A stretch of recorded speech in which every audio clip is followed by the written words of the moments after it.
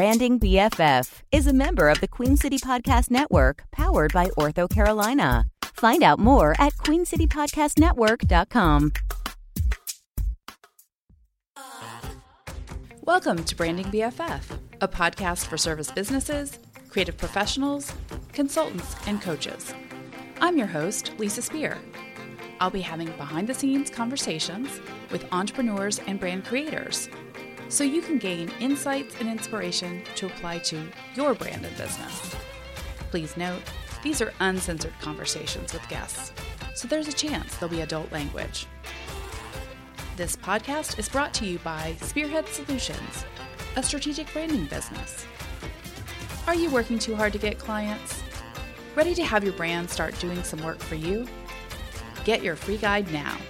Download 4 key ingredients of brand attraction at spearheadsolutions.com. Spear is with 2 E's, and the link is in the show notes.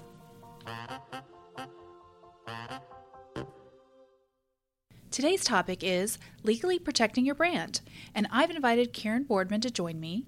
She's an attorney with Sellers, Ayers, Dortch, and Lyons, a law firm here in Charlotte.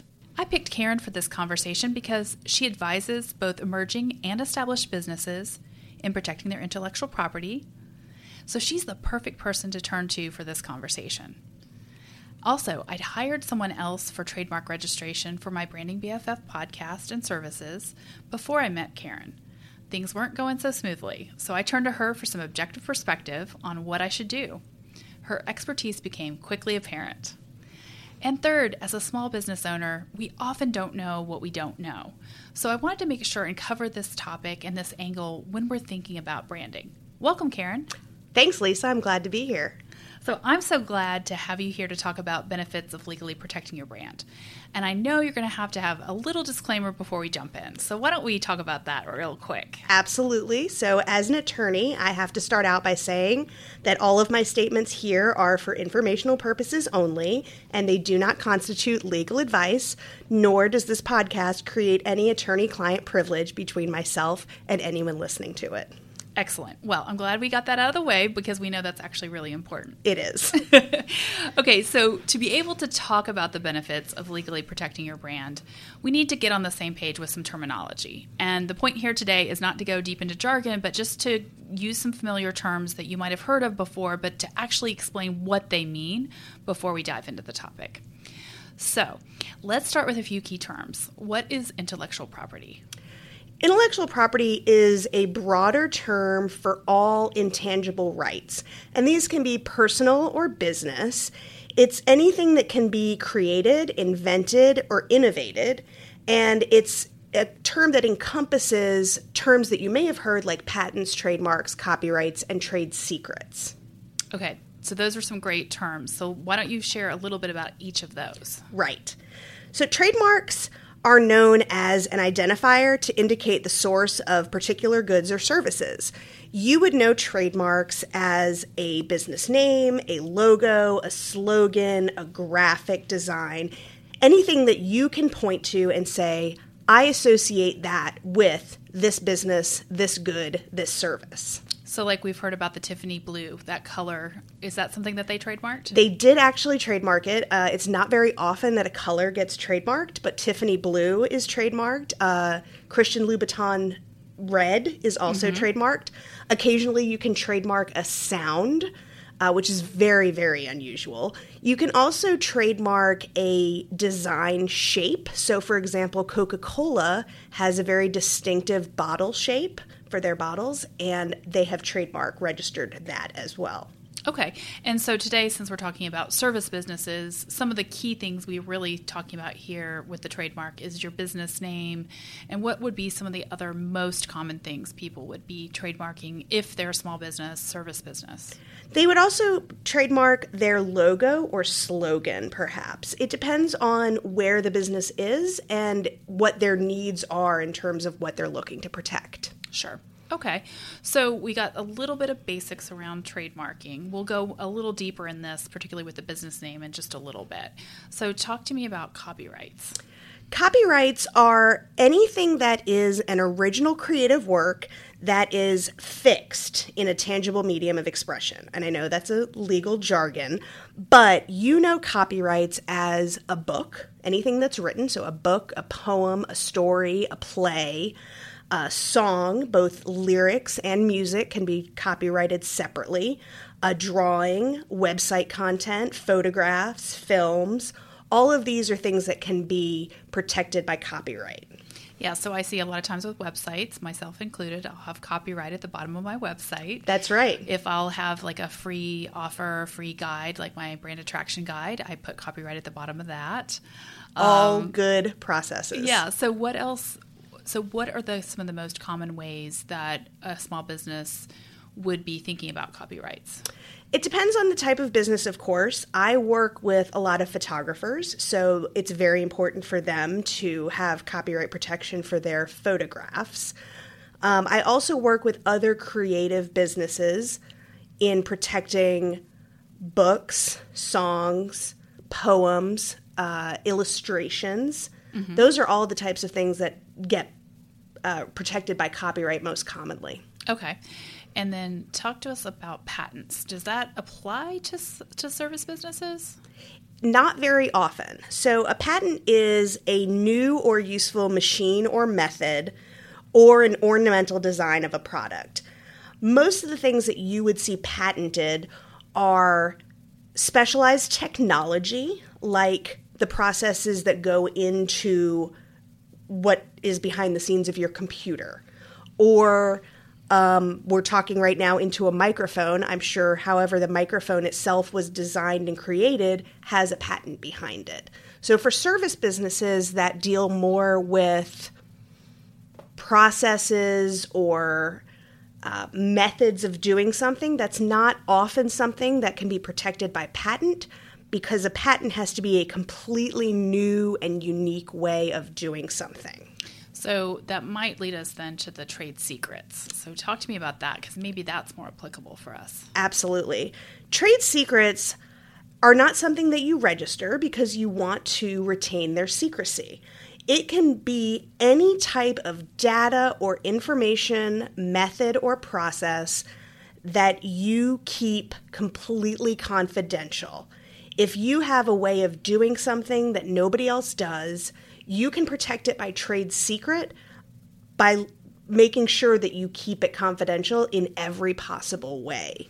Right. So there's a lot of things as we're thinking about content marketing that you are just putting out into the world, and we can talk about how you're protected in those cases, but that would not be your trade secrets. So, for example, for my business, I have a method of defining a brand personality that's really unique. I don't know anyone else that's doing it. And it's actually about how your brand personality is interacting with your clients. So would that be something that we would call a trade secret if I have never seen anybody else doing it the way I'm doing it? It could be a trade secret. Trade secrets don't necessarily have to be completely unique. They just have to remain confidential to you. Right. And you have to put protections in place to ensure that it remains confidential to you. Something else that could be a trade secret would be a client list or a vendor list. If you keep those very close to the vest, or if you have an employee who leaves your employment, you want to make sure that you protect those contacts and clients from the former employee taking them with them. That's a way that you can, that's something that you could protect through trade secret. As I said, you don't register it because, of course, you don't want to put it on any database where it would become public. So the protection is a little bit different. If you feel that someone has infringed your trade secret, you actually have to sue for infringement and go after them to recover what you can. So it sounds like there's a lot of things that are more important on the proactive side, so you don't have to react and sue somebody. Absolutely. It is always better to be on the proactive side of intellectual property. Okay, so now we have the lay of the land of what these terms mean. And I think it's useful now to kind of get a sense of, okay, what are the things that are automatically protected and what are the things that you have to register so that you're protected? And then why would someone want to do that? What's the benefit of registering stuff? Absolutely. Copyrights are the first and foremost that are automatically protected as soon as they are fixed. So as soon as you hit live on your website or as soon as you snap the photograph on your camera, you have copyright rights in that item as it exists in that moment. Okay. You do not have to do anything to register in order to have those copyright rights. However, if someone infringes it and you want to go after them for damages, i.e. money, for having infringed it, you have to take the additional step of registering that copyright with the U.S. Copyright Office. So the benefit of registering means that you can get monetary damages if someone else uses your copyrighted material without your permission. Okay, and you've mentioned books before. There's obviously been instances where photographs have been duplicated. People have had lifted copy off of someone else's website or email newsletter. So those would all be cases where you might want to go after somebody who's infringing. Exactly. And you can actually register after someone has already infringed if you want to jump that hurdle of registration in order to bring a lawsuit. However, your damages may be limited if you do the registration after the infringement has occurred. So my guess is you or any other attorney, is part of your role is to try to figure out what the level of risk is in not registering something. Exactly. Like the cost of registration for a copyright is pretty inexpensive. The actual fee that goes to the U.S. Copyright Office is only $50 or $60. Of course, if you're doing a whole slew of things, that $50 or $60 a piece can add up quickly. But in the big scope of things, it's a pretty inexpensive fee. If you have to get an attorney involved to help you with the application, there's an additional fee to that. But again, it's one of the least expensive ways to protect your intellectual property, and you have that in your pocket should you have to go after somebody later. Okay, well, that's great. So now let's talk about trademarks. Trademarks include certain rights as soon as you start using that mark out in the world to offer your products or services for sale. So, for example, you put your sign on your office building, you hit live on your website and it's got your name on it and you're offering your services. You have what are called common law trademark rights. Now, you can actually go after someone for common law trademark infringement without having had a registration, but you're limited in the monetary damages that you can get, and you're also limited in the scope of people that you can go after for infringement. For example, it has to be someone who is geographically close to you.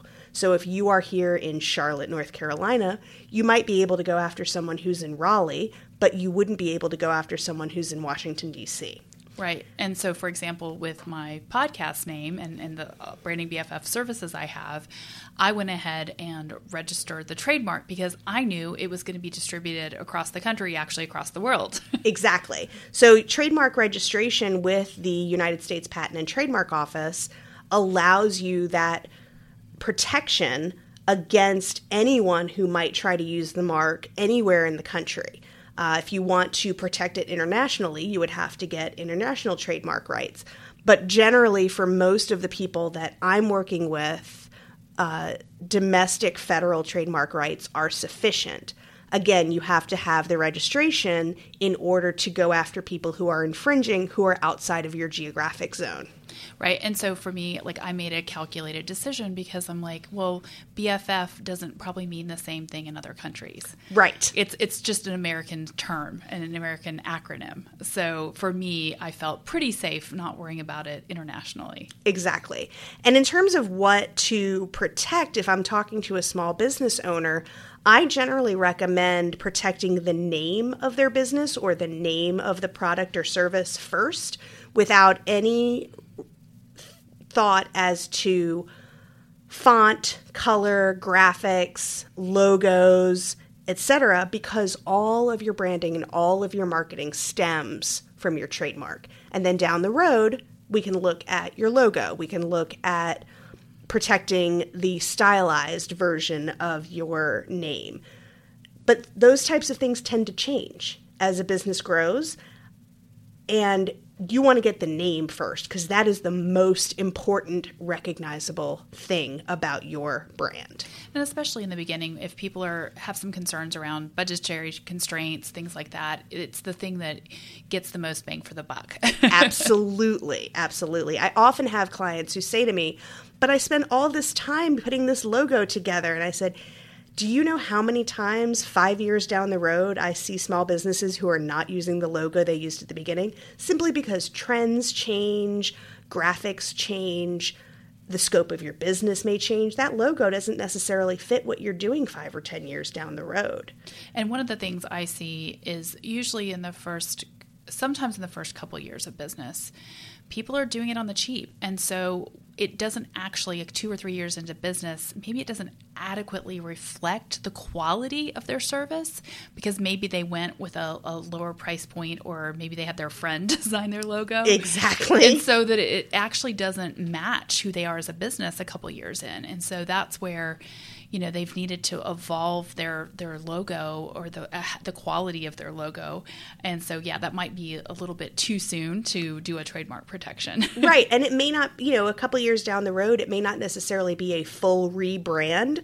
You're more likely to keep the name and change the fonts, the graphics, the logo, the colors, as opposed to rebranding and changing absolutely everything. That is less frequent than just changing the look and feel. And the other thing I see is often the tagline is the thing that evolves and changes, right? So the name is staying the same, and maybe even the look feel is staying the same, but the tagline can change, because that helps describe your business or your services. Right, which is also why I don't necessarily recommend to my clients to register their slogan or their tagline initially, again, if we're being cost conscious, because that's something that is likely to evolve. Yeah.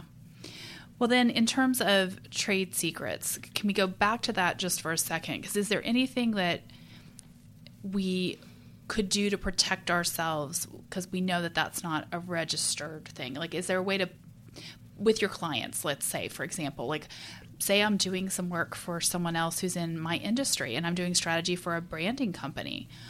Maybe they don't offer strategy, but I'm doing strategy for them. How would I protect myself against them taking my trade secrets and using it with their clients?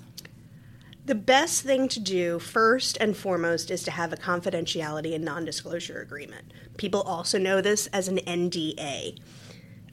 If you have someone sign that ahead of time, regardless of what you tell them, show them, or have them take home with them, you are protecting your trade secrets, because you have taken that proactive step of having them acknowledge that you keep this information confidential. Mm-hmm. The other thing is to not necessarily let them into all of the nuts and bolts and see really how the process works. You can show them the end result, the work product, without showing them how you got there. Right. And in my case, I'm just using me as an example, that part of it is there's a process that they would be going through. Right. So it sounds like the NDA is like the best protection. And then for other people, maybe they're never working with their competitors. Let's just say a photographer, for example, if there was something about the way they did the shoot or the way they provided the photos, and you feel like there's a trade secret there. In many cases, they're not going to need to ask their clients to sign an NDA if they're having their photo taken. Is there anything that they should be thinking about? They should think about how they let in other people, not necessarily their clients, but maybe employees, independent contractors, vendors. For example, a lot of photographers that I work with are wedding photographers, and they end up seeing the same caterers, videographers, DJs, event planners, etc. at the weddings over and over and over again. The way that they can protect themselves is to ensure that those people either have signed an NDA or they don't let them in behind the scenes to see how they're doing what they're doing. It. So really, when we're thinking about trade secrets, it's just like what's behind the scenes, what's the stuff that you really want to make sure that doesn't get lifted, and then if you're concerned, that would be a case of, again, asking an attorney, like, okay, where are my risk areas? Where are my protection areas? And what's the benefit of, putting some of these little things in place that could actually save you in the long haul. Right. There's other things that you can do sort of on the back side, like keeping your files securely behind a firewall or on a protected server. If you have employees or independent contractors who are working for you, not just having them sign NDAs, but having very carefully crafted employment or independent contractor agreements in place and ensuring that they're not able to copy files or transfer them to a separate drive that is not your secure server. Those are the types of things that you can put into place. Who has access to what? Exactly. So I think in all of this, then, we really are looking at the benefits, right? Because we want to know, why is it important for us to do this stuff? We're putting our money on the line. We're trying to be more proactive. We're trying to be more intentional. Like, what are some of the benefits of paying attention from the beginning versus waiting till later? One of the biggest benefits is ensuring that what you're doing is not infringing anyone else's intellectual property. So if someone has already gone out there and registered a trademark, you want to be sure that you're not going to come along and try to register a trademark behind them, or even if you're not at the point where you're ready to register, you don't want to start using their mark unintentionally.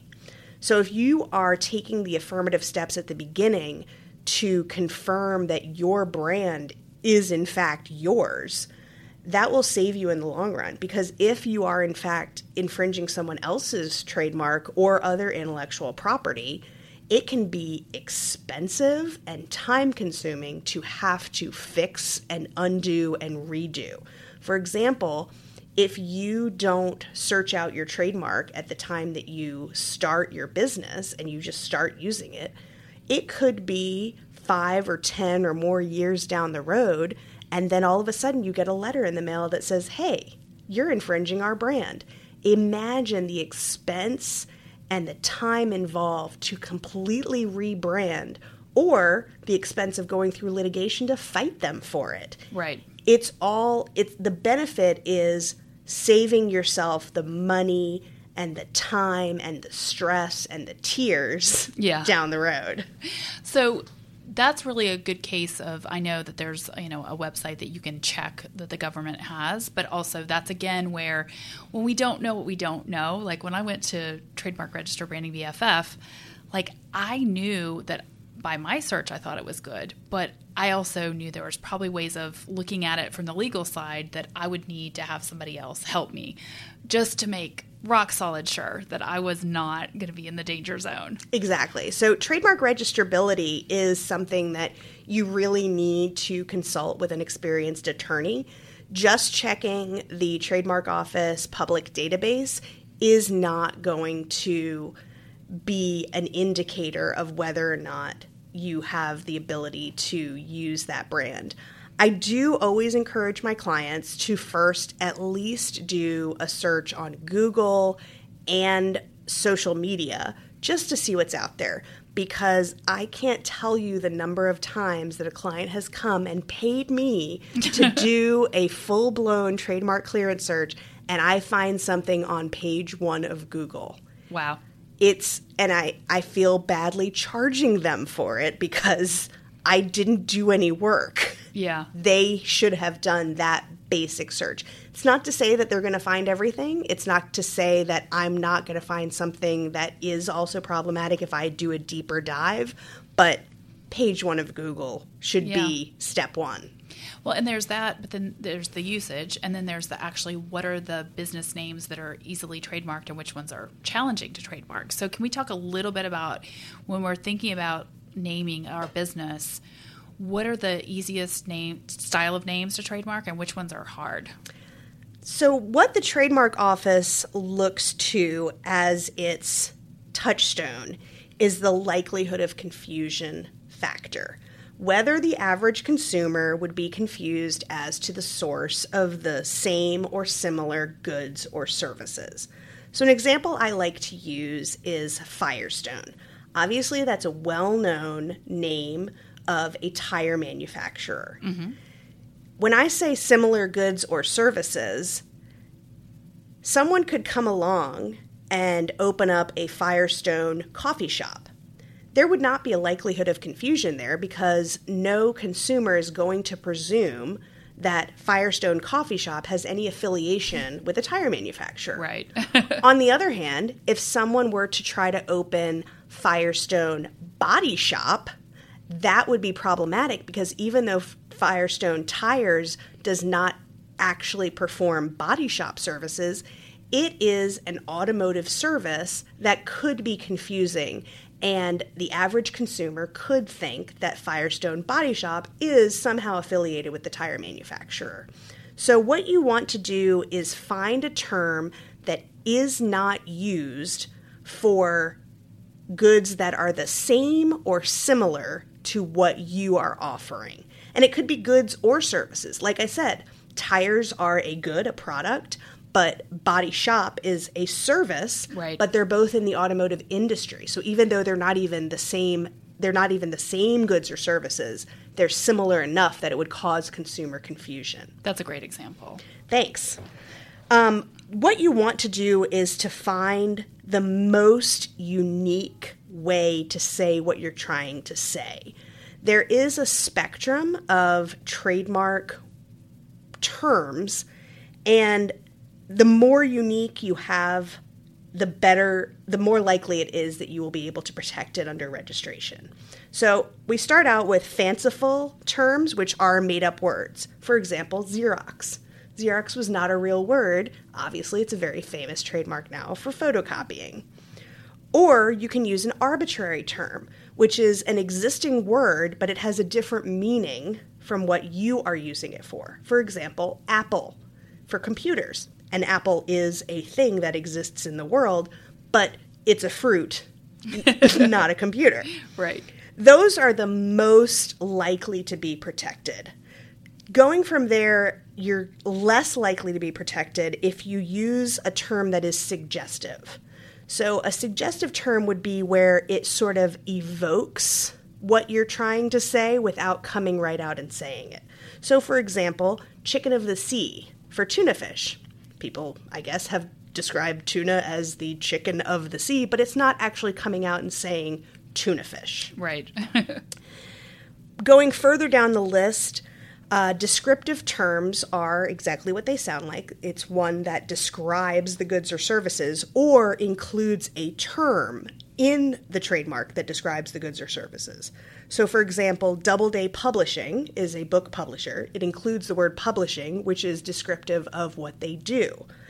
There is less protection available during the first 5 years. After that, you may be able to apply for greater protection because you've established continuous and exclusive use, which associates the term in the minds of consumers to be your brand.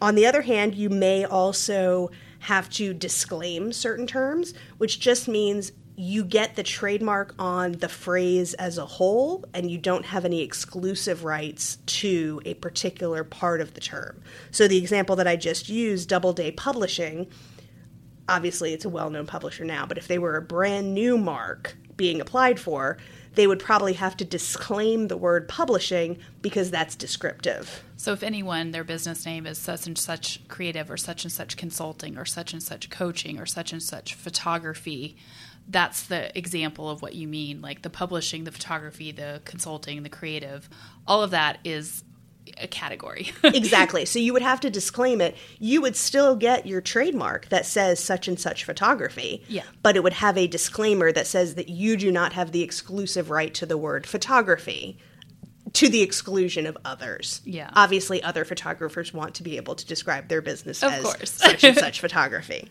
And what about founders? Like if you're thinking about a founder name, because a lot of times when people maybe they haven't thought about the time or the money it might take to come up with a unique business name. Sometimes people just want to get started, see if there's a market for what they do, and so they use their name as part of the business name. Sometimes names, especially surnames, can be included in a mark and get protection. It depends on what else is in the mark It depends on how descriptive it is, and it also depends on how common the name is. So if you have a very unique name, you may get away with it. But if you have a name like Smith, you're not going to get away with it, because then literally everybody would try to be Smith Photography. Yeah. And there would be hundreds of them, and there would be absolutely no way for a consumer to distinguish. Again, go back to that likelihood of confusion question. But if you have a very unique name, that could be something. It could also be that if you are already famous, obviously people who are opening small businesses generally are not already famous, but someone who is already famous or well-known or even well-regarded in their own field, they may not be well-known to the general public, but maybe in their own field, they might be able to qualify for trademark protection because their name has become associated with them as they are the brand, essentially. Right.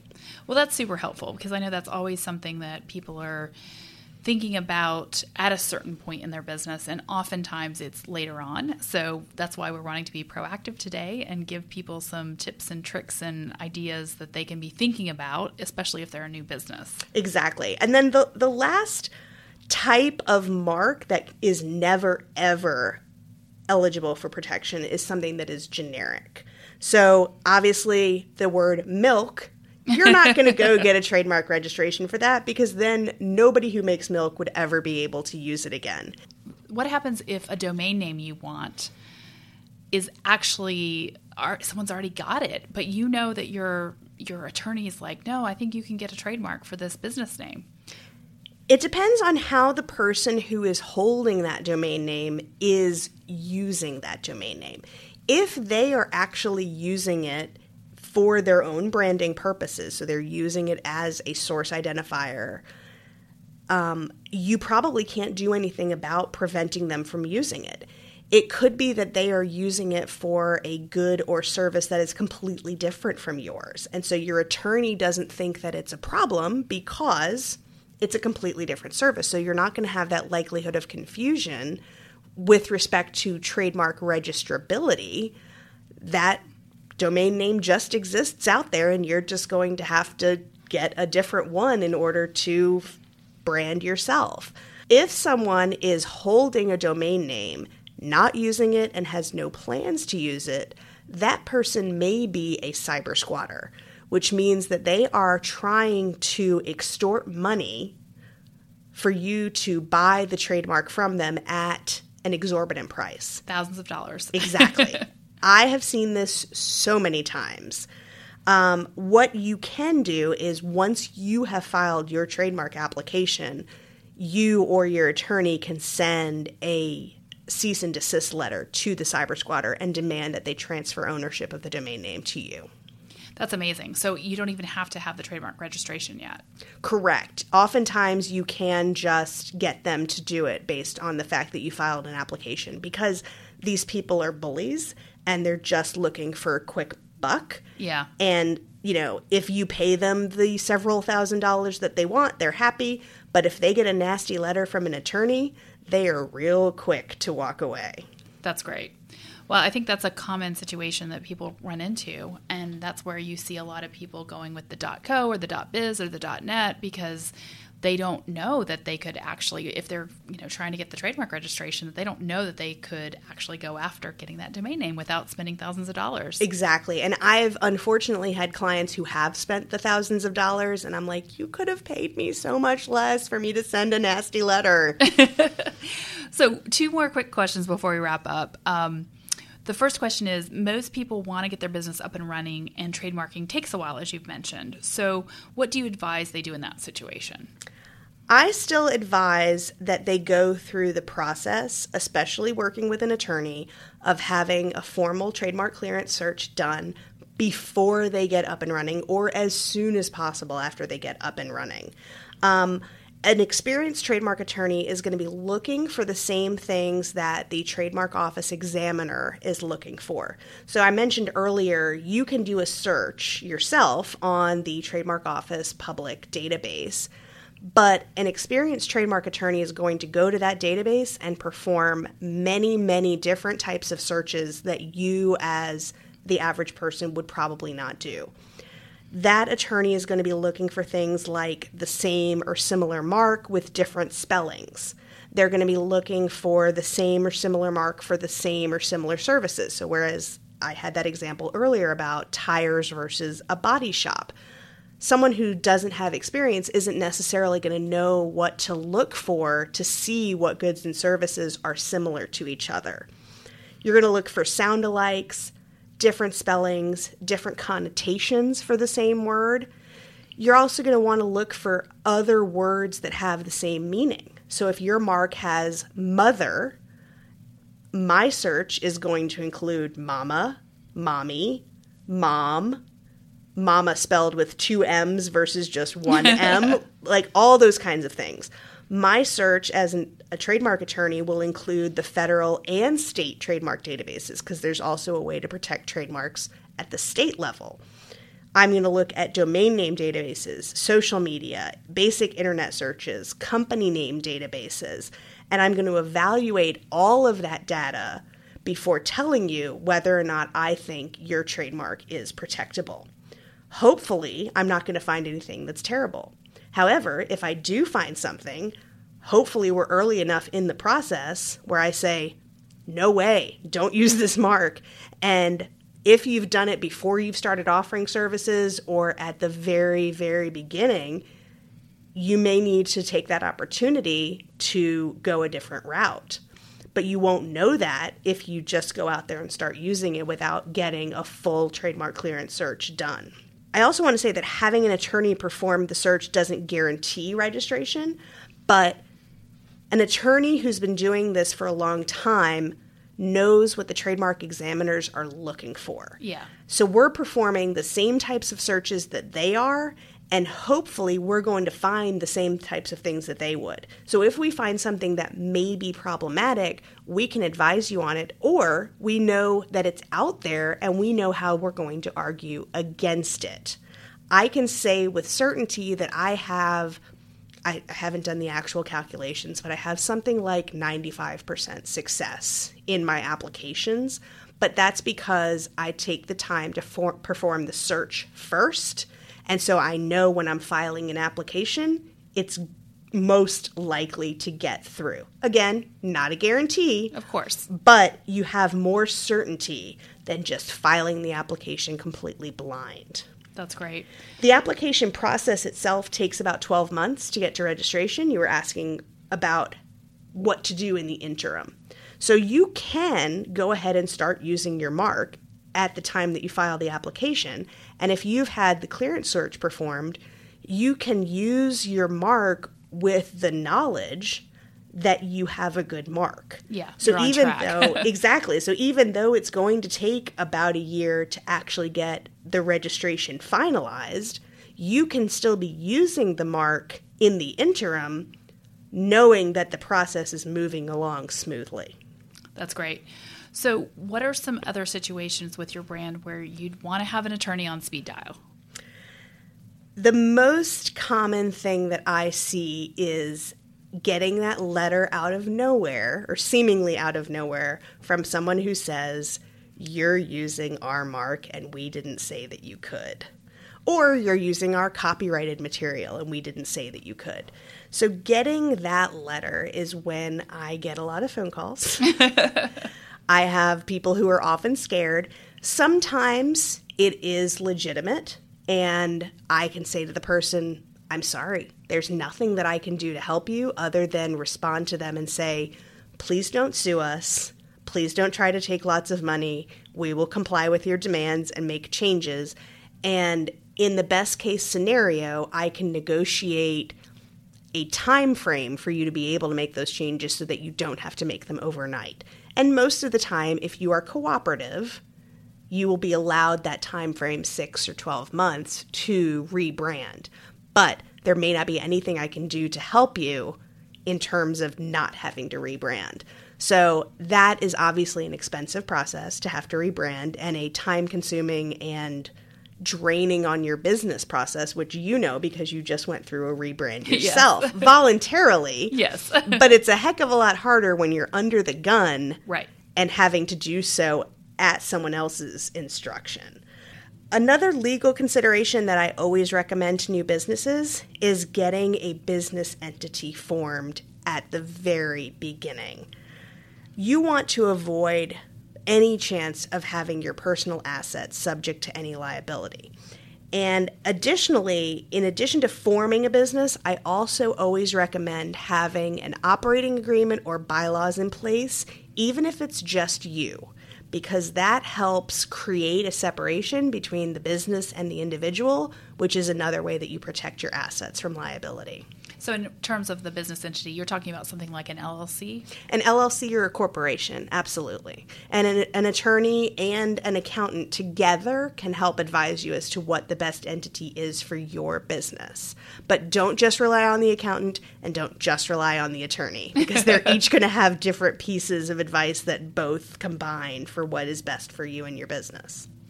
Well, that's great. I really appreciate your time today. I know this was a little bit more technical than our normal conversations, but I just think this stuff is so important for us to be aware of when we're thinking about branding and business.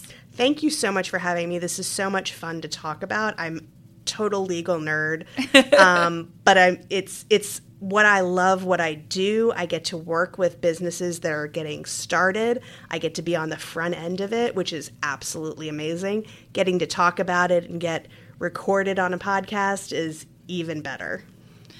So where can people find you? Well, you can find my firm website, which is in the midst of its own redesign, at sellersayers.com. That's SELLERSAYERS.com. Or you can search for me on LinkedIn under Karen S. Boardman. And we'll put the links in the show notes. Awesome. Well, thanks so much, Karen. Thanks, Lisa. Subscribe to the Branding BFF podcast to stay connected to more behind-the-scenes conversations about branding and business. We also welcome your rating and review on iTunes, so we know what you enjoyed and more people can find us.